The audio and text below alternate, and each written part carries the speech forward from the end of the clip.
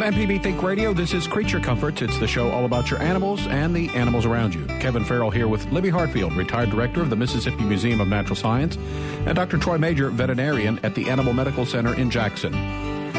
Everyone knows what arachnophobia is, fear of spiders, but what about ophidiophobia? You know what that is? It's an abnormal fear of snakes. And I'm sure that today's guest doesn't have that fear because he's here to tell us all about his work with snakes of Mississippi. Herpetologist Terry Vandeventer will let us know what's going on with the snakes in the state, especially the diamondback rattlesnake. And if you have a pet question, Dr. Major's here, ready to help. Join the conversation this morning with your phone call, 1-877-MPB-RING.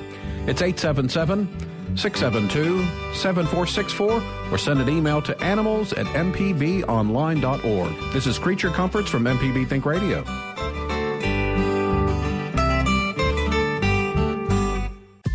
This is an MPB Think Radio podcast. To hear previous shows, visit mpbonline.org or download the MPB Public Radio app to listen on your iPhone or Android phone on demand. Welcome back. This is Creature Comforts on MPB Think Radio. Kevin Farrell here with Libby Hartfield, retired director of the Mississippi Museum of Natural Science, and Dr. Troy Major, who's veterinarian at the Animal Medical Center in Jackson. I think most people know an arachnophobia is the fear of spiders, but what about ophidiophobia? It's an abnormal fear of snakes, and I think our today's guest doesn't have that fear because he's here to tell us about his work with snakes of Mississippi. So we'll be visiting today with herpetologist Terry Vandeventer, and he'll let us know what's going on with snakes here in Mississippi. If you have a pet question, Dr. Major's ready to help as well. The number to call is 1-877-MPB-RING. It's 1-877-672-7464, or you can email the show, animals@mpbonline.org.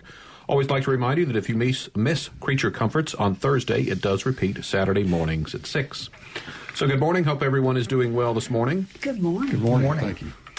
Before we get into things, a couple of events to mention. Nature Fest, Libby, I know that's one of the museum's big thing every year, and it's going on this Saturday. Tell us about some of the things that folks can see. 10 o'clock to 5 o'clock, and I'm excited about going. There's a red kangaroo and a bush baby and a monkey-tailed skink, which I didn't know what it was. Troy? I hear that it's a very long, like, I'm holding up my hands like people can see that, but it can be a yard long. Yeah, it's a lizard. He's bright green lizard, and he's going to be at the museum. So I think that's worth going to see, if nothing else. And I've never seen a bush baby or a red kangaroo in person, so they'll be there. And I think the one year I helped out as a volunteer, I remember there's tours or groups going through the trails. There are tours out on the trails. There are people from colleges, I think, all over the state. I know there are people coming from Mississippi State to help people learn more about things that they see outside at the museum. And there'll be tours of the labs inside. I think I'm going to be a volunteer doing some of that. Terry's going to be there with his snakes. And let's see, you're doing programs at 1:30 and 4 o'clock, right? Right, in the outdoor amphitheater, like always. Mm-hmm. Yes. So the rattlesnakes that he talks about today, there'll be at least one of those on Saturday as well. So it's a really fun day.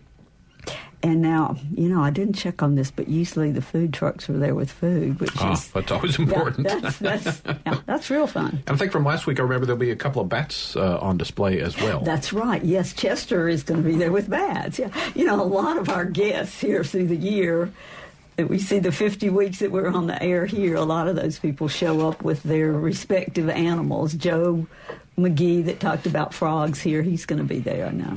But yeah, like I said, I did volunteer that one year. It's a huge event, lots of fun, lots of different things to do, and it's one of the biggies for the museum each year. Well, I think you need to come volunteer this time and help Terry with the snake.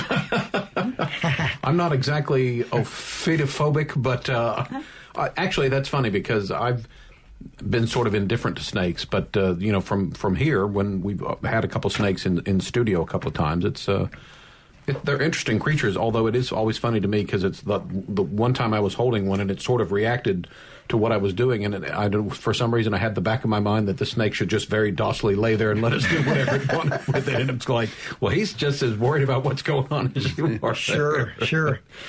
Also on April 4th, a rattlesnake lecture by Dr. Bruce Means. We'll be talking about one of the snakes that we'll mention today, the diamondback rattlesnake. So a couple of events to look forward to there. Yes. So our guest, Terry Vandeventer. Terry, thanks for joining us again. Oh, thanks. It's always a pleasure. I'm a champion of snakes, so I like to spread the good word every chance I get. Give us a little idea of your background. Are snakes something that you've always been interested in? Oh, yeah. I turned 64 on Nature Fest, I believe. And I caught my first snake when I was 4. Wow. I grew up in the middle of the Great Corn Desert of central Illinois, catching snakes and putting them in bottles and jars and anything I could hold them in, and made it my career. And I love them, and I try to, spread the good word about them and let people know that they're not the terrible things they may have grown up thinking. Do you think that's probably the biggest myth about snakes, is that people think that they're, out to get us? I guess a lot of people do. Yeah. Snakes are just out there making a living.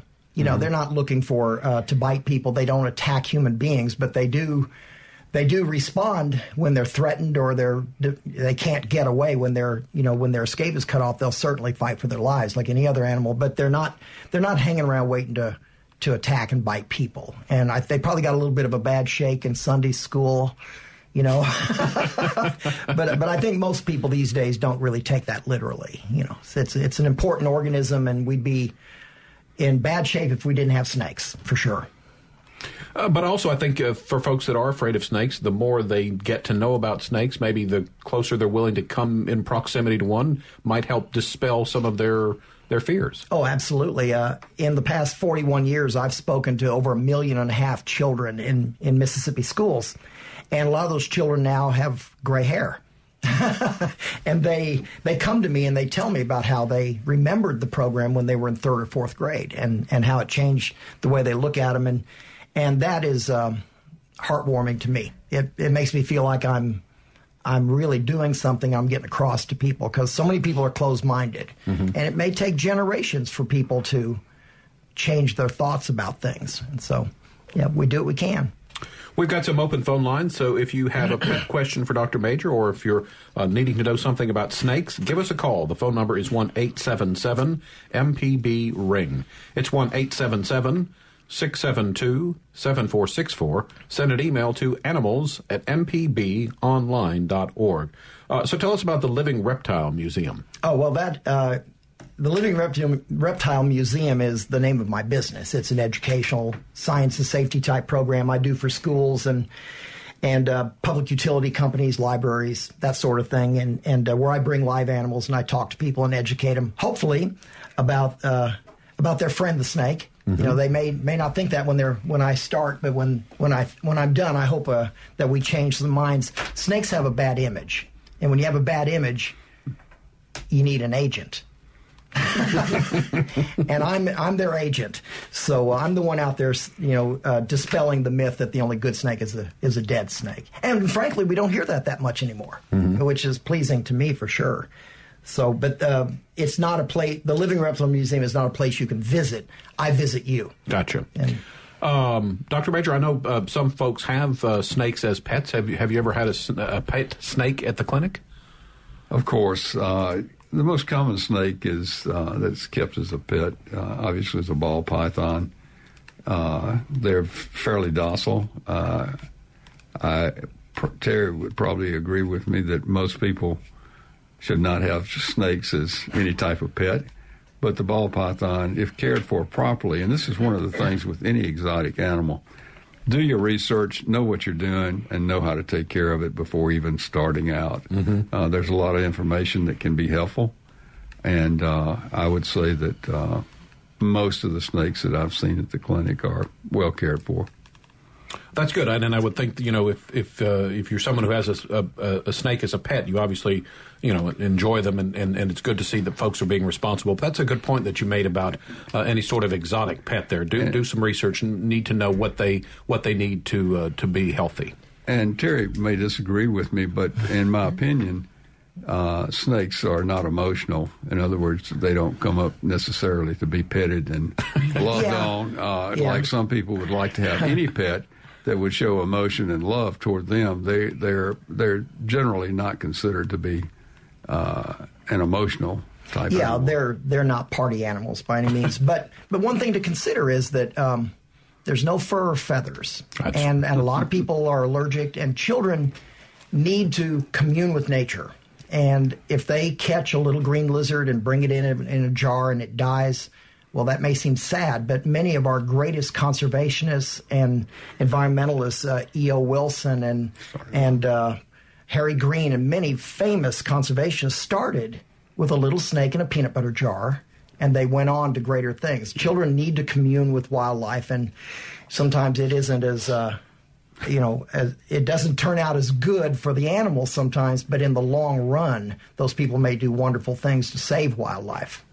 Well, I would agree. I know when I watch some of those nature shows, it sometimes brings a tear to your eye because, again, it's out there, and the gazelle is going to get attacked by the lion or whatever it is, and it can be sad. But that I think it's important to realize that's what's going on in the world around us. Got a couple calls to get to, so let's start things off by going to Don in Lexington. Good morning, Don. You're on the air. Don, are you with us? Yes, I am. Sorry okay, about that. No problem. Go ahead. I was listening to your article about snakes, and I thought it was kind of interesting.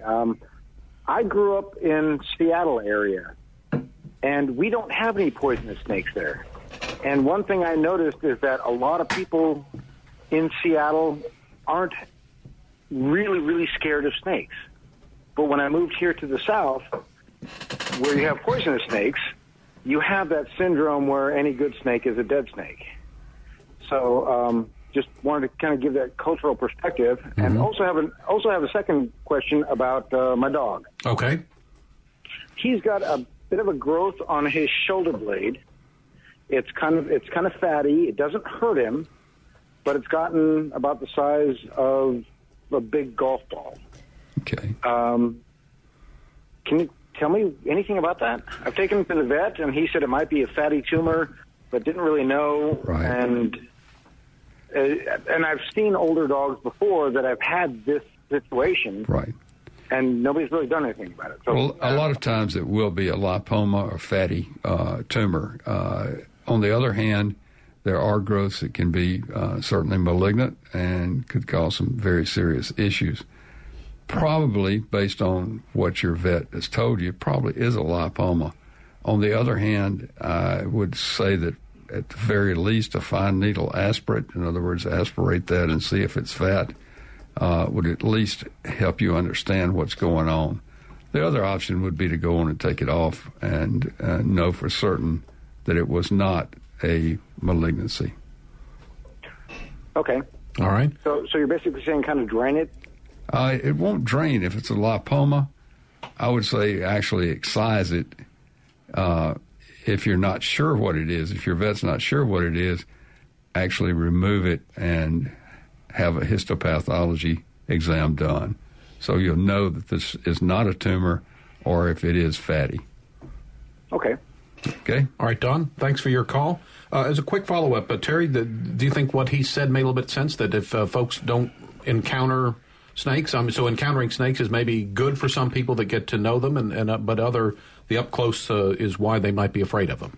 Well, actually, around Seattle, they do have venomous snakes. They have northern Pacific rattlesnakes, but the Pacific Northwest is a different culture. Mm-hmm. I think most people understand that. And Mississippi is largely a rural culture. And so people hunting, fishing, farming, camping, whatever, will encounter snakes. So people that live in the city, deep in the city of larger metropolitan areas, may never have encountered a snake, but we find that they're still afraid of them. We don't know why, and they can't tell us why. They just are. And it used to be, we said that children are not born with a fear of snakes. They have to be taught to be afraid. We're beginning to look at that a little differently now. We're beginning to think that maybe there's something in those recesses of our brain that go back thousands of years, that a snake is something you might not want to touch. And very few are venomous. 14% of all snakes are venomous, and all the rest are harmless, although some swallow you whole. So, but today, but that's not commonly. No, not at all, not at all. And that's an old military joke. But today, I think we're gonna kind of specialize a little bit talking about an icon of the Mississippi of the Gulf Coastal Plain, and that's our big eastern diamondback rattlesnake that is in trouble. And through a little bit of education, we might get people to look at this animal as something not quite so scary. All right. So, we need to take a break. When we get back, we've got Faye on the line from Jackson. Faye, if you could hold on for us, we'll get to your call right after this break. You're listening to Creature Comforts on MPB Think Radio. We're talking today about snakes with herpetologist Terry Vandeventer. We'll be back with more after this.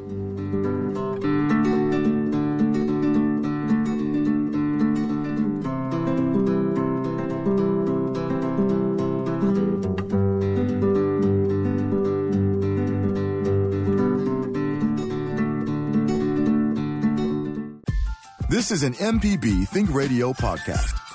To hear previous shows, visit mpbonline.org or download the MPB Public Radio app to listen on your iPhone or Android phone on demand.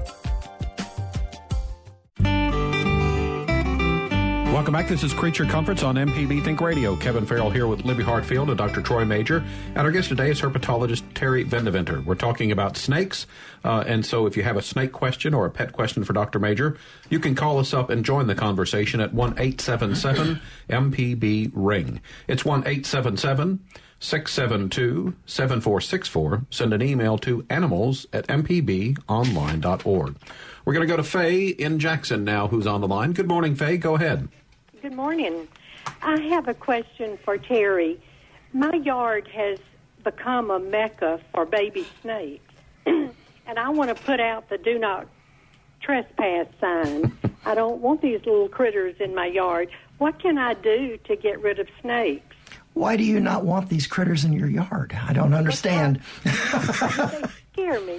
Well, I work in the flower beds all the time, and I think some of these are poisonous snakes, and I can just see me reaching in to pull out a weed and get bitten. Well, do you live in the Jackson area? I do. I live on the reservoir. There you go. Well, what you're finding in your garden are not baby snakes. These are full-grown snakes. These are rough earth snakes. They're a little nondescript gray snake. They feed on the slugs in your garden, which is a good thing. And they're not venomous, but they're full-grown at less than 12 inches of length. And they're extremely common in Jackson, in the Hinds County, Madison County, Jackson region. And again, perfectly harmless. Children pick them up and put them in jars and things like that. And they're beneficial. They eat the things in your garden that you don't want there. But just leave them alone. They'll be fine. None of them are harmless.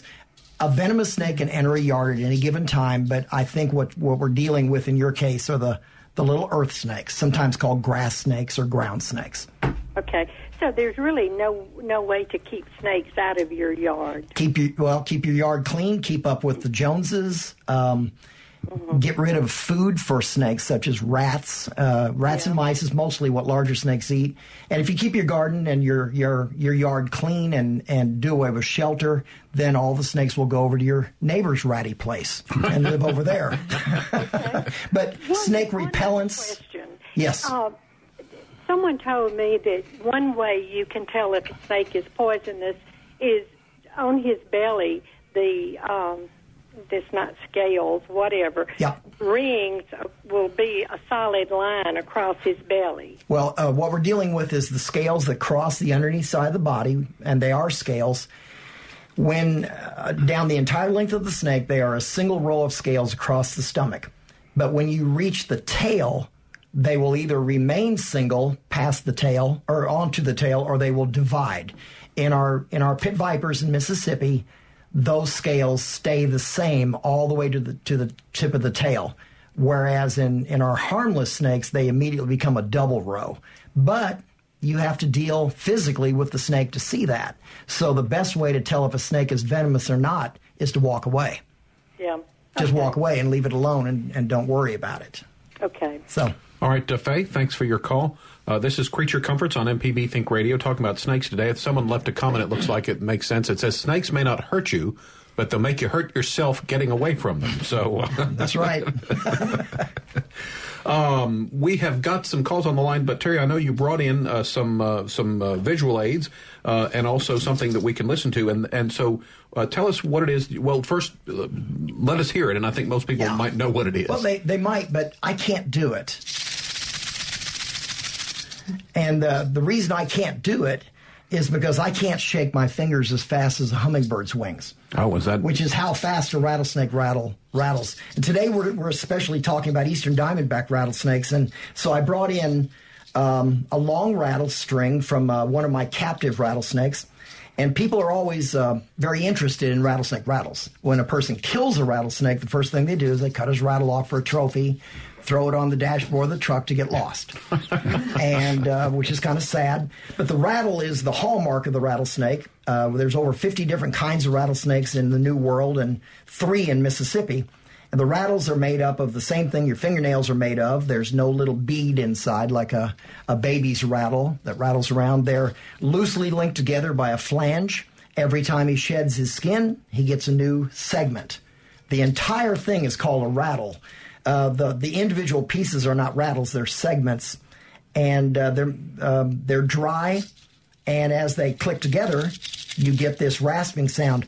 Over the years, people have said they've debated what does a rattlesnake rattle sound like, and they've come up with many different things. And really, I think the most common sound it can be compared to is steam. Mm-hmm. It sounds like steam, and again. That's the best I can do. But if he really gets going, it sounds like a steam kettle going off, and it can be quite loud.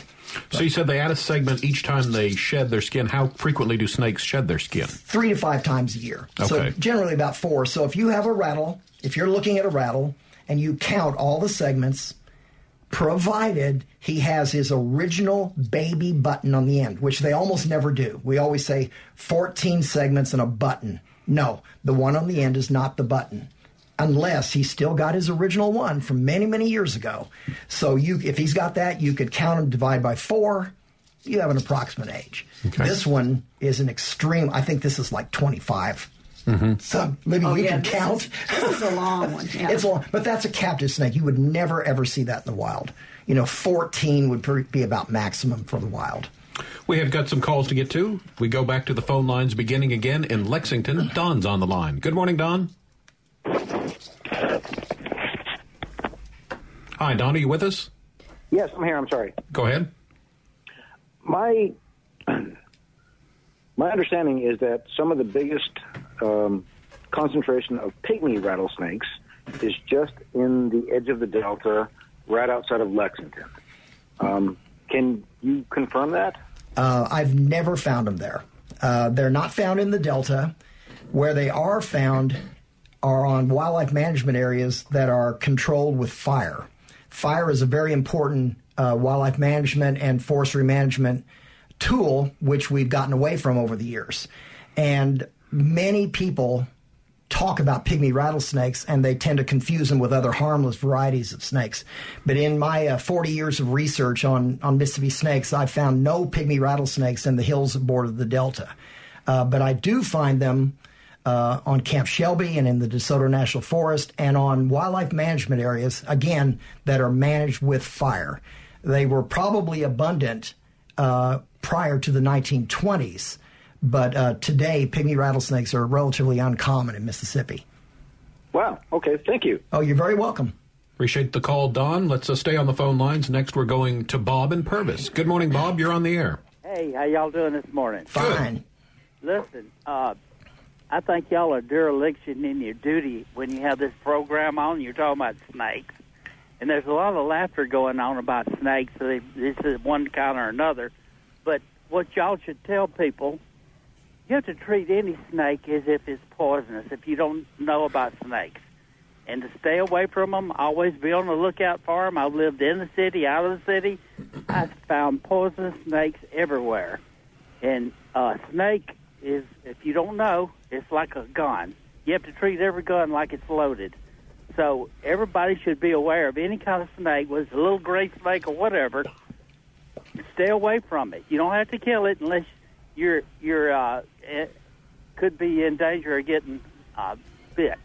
So it's not a laughing matter about the snakes. A woman called in and wanted to know about snakes in her yard, how to get rid of them. The best thing y'all should have done, instead of telling it's just a little gray snake, stay away from them and be aware that any snake could be poisonous if you can't identify them. Thank you. All right, Bob, thanks for the call. Well, Bob, we're early into the program. You didn't give me an opportunity.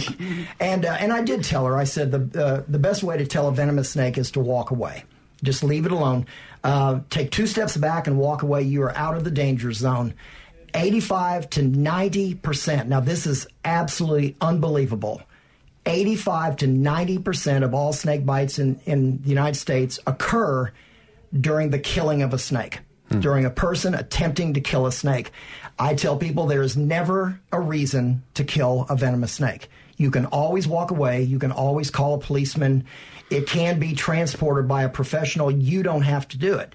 But show them respect. Snakes bite when they're injured, when they're attacked, but they don't attack you when you're walking through the woods. So I agree with you 100%.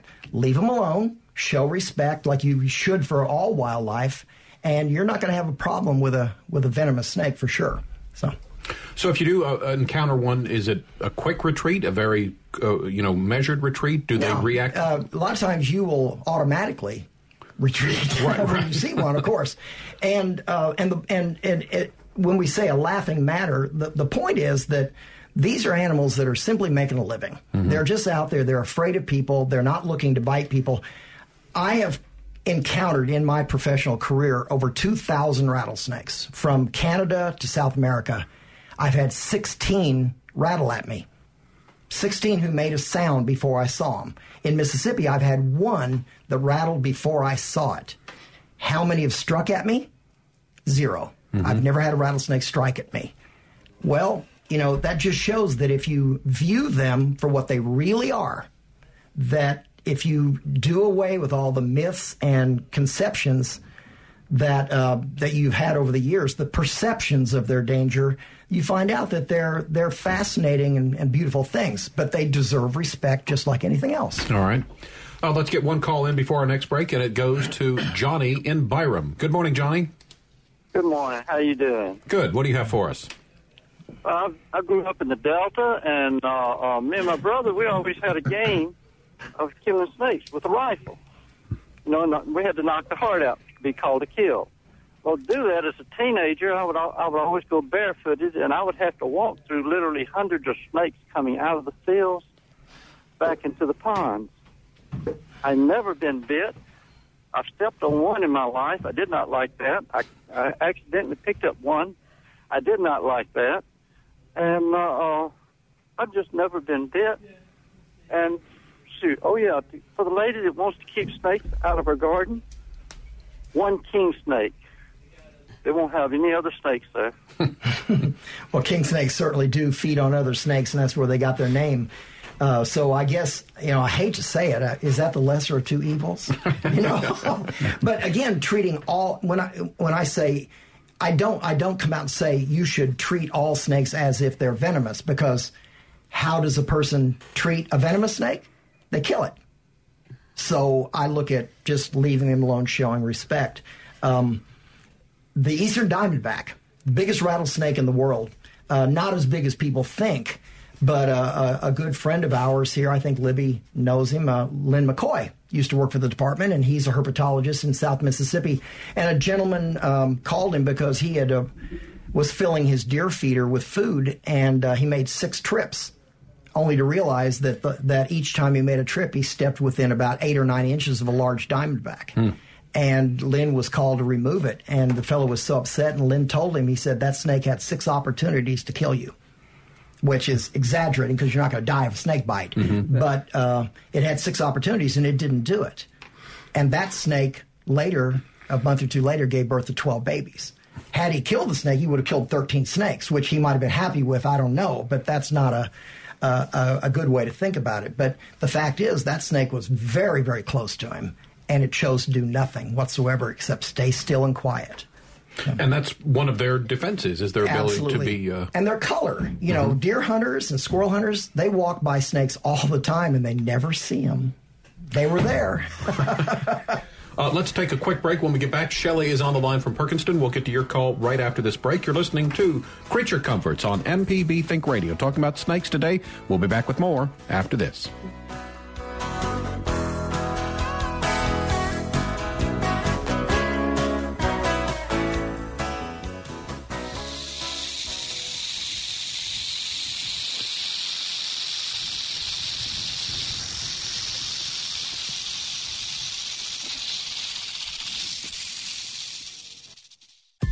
This is an MPB Think Radio podcast.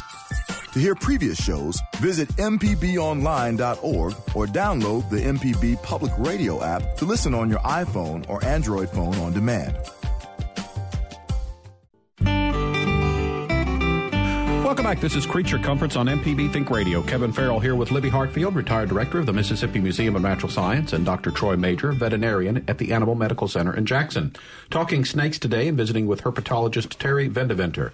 I've got some calls on the line, but I know earlier we were talking about the rattle that Terry brought in, and he told us that you can count the rattles to help determine the age. We've got quite a long one. Libby, you counted up the segments. How many did you end up with? There were 26 segments there.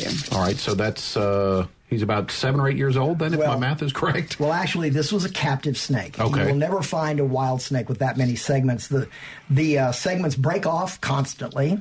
A snake can have 14 or 15 one day and have one the next day. Of course, from that point on, he'll continue to grow and he'll get about 4 a year, so he'll start over again. But this was a captive snake who lived in an environment where he wasn't pulling his rattle on rocks and twigs and things like that. But it's kind of fun to see one that big. Yeah. And also you brought a snake skin in with you. Yeah, this was a skin from an eastern diamondback, and this was the same snake, as a matter of fact. This was Little John. Many people, thousands and thousands of people knew Little John from wildlife shows and the museum and such. And he was a very unusual snake. He was the largest eastern diamondback in captivity in the world for many years.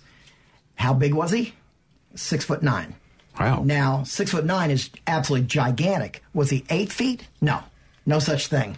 And on the internet, we see many pictures of people holding snakes with exaggerated captions of 9 feet long, 119 pounds, and things like that. That's not the case. And snakes don't grow forever. In high school, we learned that reptiles grew forever, but they do not have indeterminate growth. If they did, little garter snakes in your yard would be 8 feet long, and they're not. So giant rattlesnakes, depending on your idea of what a giant is, are pretty much a myth. And the coloring there, is that fairly typical for a diamondback? Yeah. It's kind of, how would you describe that? Well, they're tan colored with a series of large dark diamonds down the center of the back. Many timber rattlesnakes are called diamondbacks when in fact they don't have diamonds. They have V-shaped markings down the back. But the diamondback is from about Hattiesburg to the coast in the longleaf pine forest, that ecosystem. They do not occur in the Delta or around Jackson. And they're the color of wiregrass and sand and pine needles, which makes them very, very hard to see. Diamondback coiled in palmettos, the light and shadow cuts up his pattern, and so he can live his life in peace. All right. Got a lot of phone calls to get to. Let's start again in Perkinston with Shelley. Shelley, thanks for holding. You're on the air. Go ahead, please. Hi. I can't believe I'm actually listening to this segment. I'm very nervous of these creatures. But I live in that area that you're talking about. Diamondback country. And towards the coast. And I live in the piney woods, and we see them. We see the diamondbacks in my little refuge that I call home. And we take pictures every time we see one and send it to the Department of Wildlife Fisheries, I guess, because from what I've been told, they are on they're wanting to make them extinct. And so we try and document when we see them in the area, so folks will know that they're not extinct. There's a ton of them down here. But are we on the right track doing that? Well, sure. We want to know where they are. I would recommend probably using the Museum of Natural Science in Jackson as your clearinghouse, because they deal with all non-game wildlife, and that would be would be rattlesnakes, of course. And yes, they are on the decline. Many different reasons. The loss of the longleaf pine forest back in the 20s caused many animals to go on the decline or even become extinct in the case of the indigo snake in Mississippi. The suppression of fire. We no longer commonly use fire to control underbrush in longleaf pine situations, and that is beginning to come back now. Pouring gasoline down gopher tortoise burrows, which is illegal, but was done for many years to run diamondback rattlesnakes out of the burrows for capture and killing. There were even bounties on diamondbacks. They have declined tremendously, and they are actually a candidate by U.S. Fish and Wildlife Service as a threatened species and protection, making it illegal to catch or kill a diamondback rattlesnake. They are extinct in Louisiana. And populations are actually quite low, except in particular situations. So, by all means, I would contact the Natural Science Museum, and they would be more than happy to document those photographs for you. Okay. And thank you. I have another question. Sure. One more. This is it. It is a big, huge refuge. It's nothing but pine trees.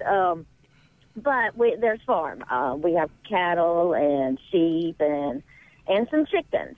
And my dad thinks I need chickens down at my place. And I'm kind of throwing a fit. I'd rather go get them up at his. I'm afraid they're going to attract chicken snakes to my yard. Am I crazy? No, not at all. That's why they're called chicken snakes. But usually we get our eggs at Super Walmart these days. Chicken snakes come around the barn and the chicken house looking for rats. But they're opportunistic, and if there's a little bitty there or there's an egg in a nest, they're certainly not going to pass it by. So I don't think you're going to lure them in, but they may find a place to live there. And these are good things. They're good things. You don't have to love them, and you don't have to think they're wonderful. But if you tolerate them and simply walk away, that's always the best thing to do.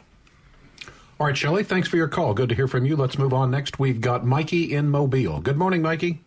Hey, good morning. Oh, geez, my question fits right in with what y'all been talking about. Thank goodness. I have an area that is riparian, if you want to be snotty about it, right near the water.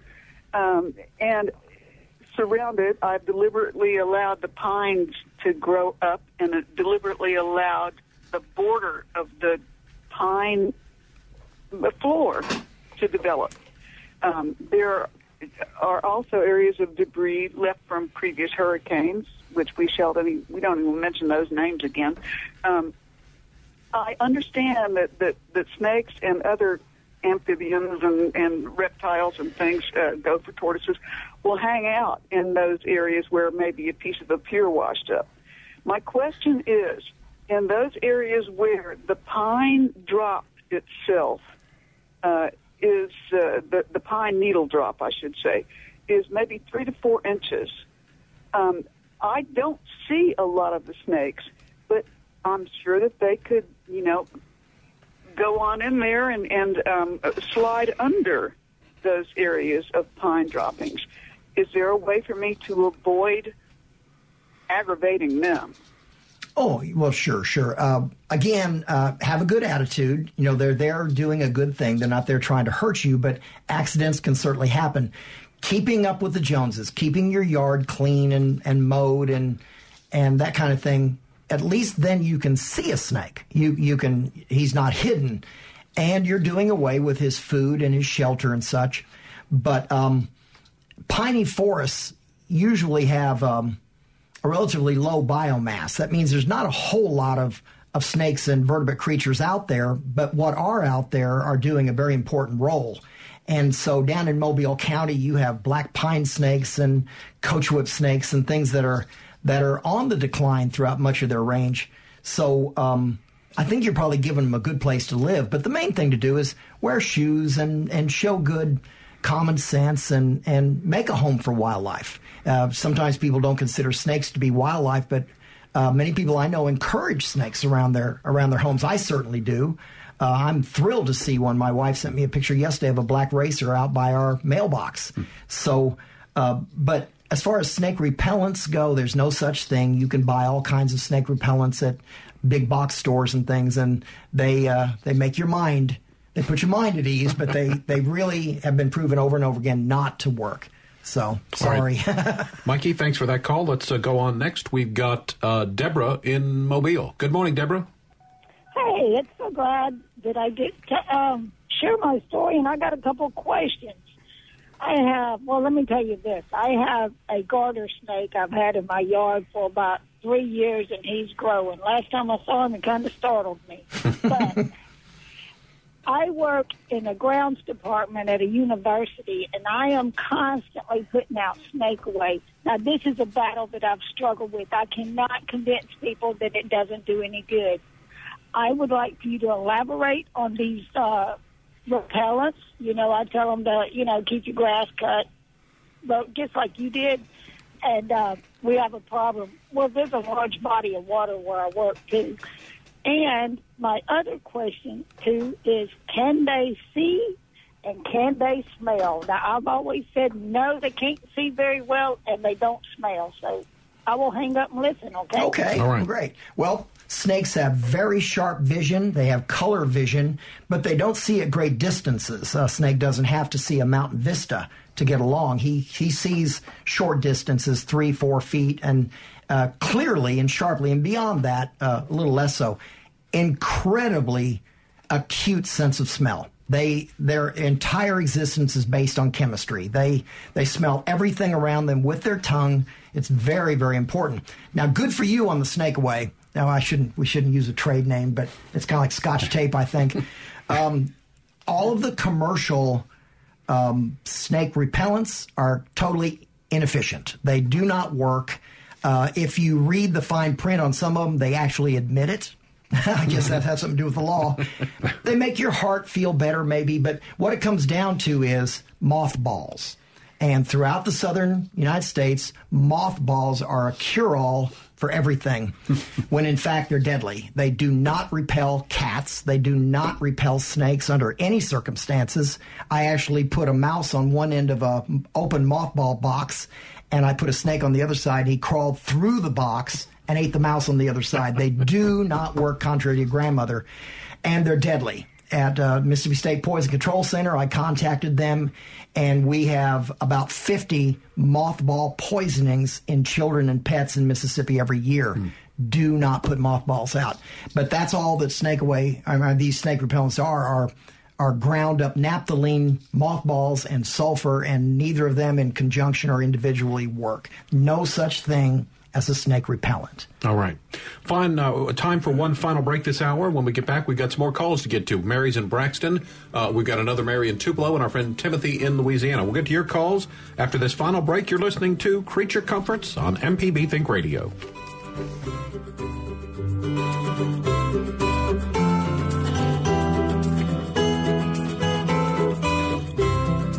From the Capitol steps to your front door, MPB News covers the state like no one else. Our team of award-winning journalists keeps you informed on the news affecting your life. MPB News, online at mpbonline.org and on MPB Think Radio.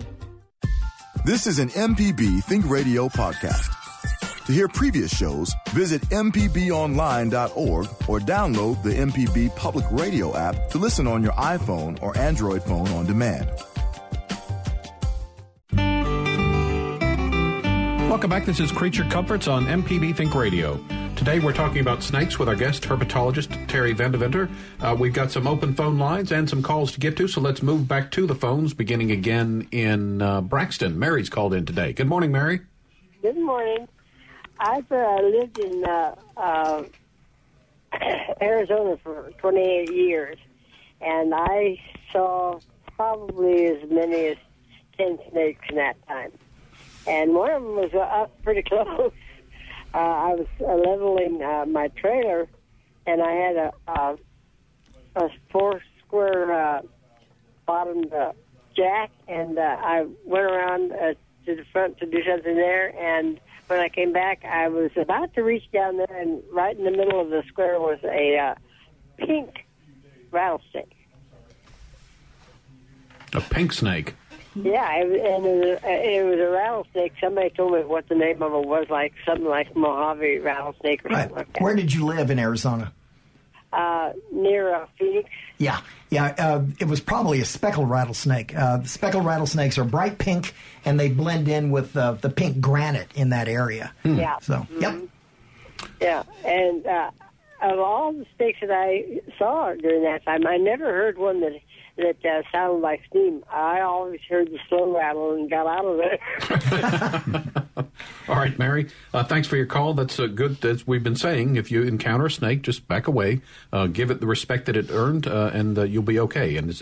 But also you can observe it from a distance too. I think that's one of the things about wildlife that we like, is to see something in its natural habitat. But be concerned, be aware, be on guard, and just give them some space. And I think that you'll be okay.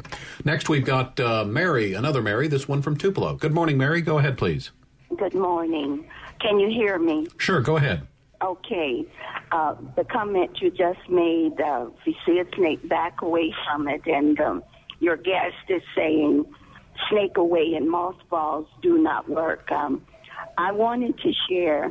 Now, I couldn't back away from these two because they were invading my space. The first one is in my bathroom, draping over my tub, going down back of my wash basin. Midnight, I'm getting up to use the bathroom, so I had to deal with him. And the other one is in the bedroom of my mother, right across the headboard, with his head pointed up toward the wall. So with one hand, I pulled her bed, and the other one, I hit him with a stick, and I killed them both. So I'm one to give space and respect, but now when they're invading my space, I feel I have to do something about it. And I just wanted to say that, and you all can say what you want. All right, Mary, thanks for the call. Terry, any thoughts? Well, snakes are where and when you least expect, for sure. And I have never given people any kind of grief about killing a snake where there's children and pets. Something has to be done. Obviously, if you're uncomfortable with those, why do I never get snakes in my bedroom? I never get snakes in my house.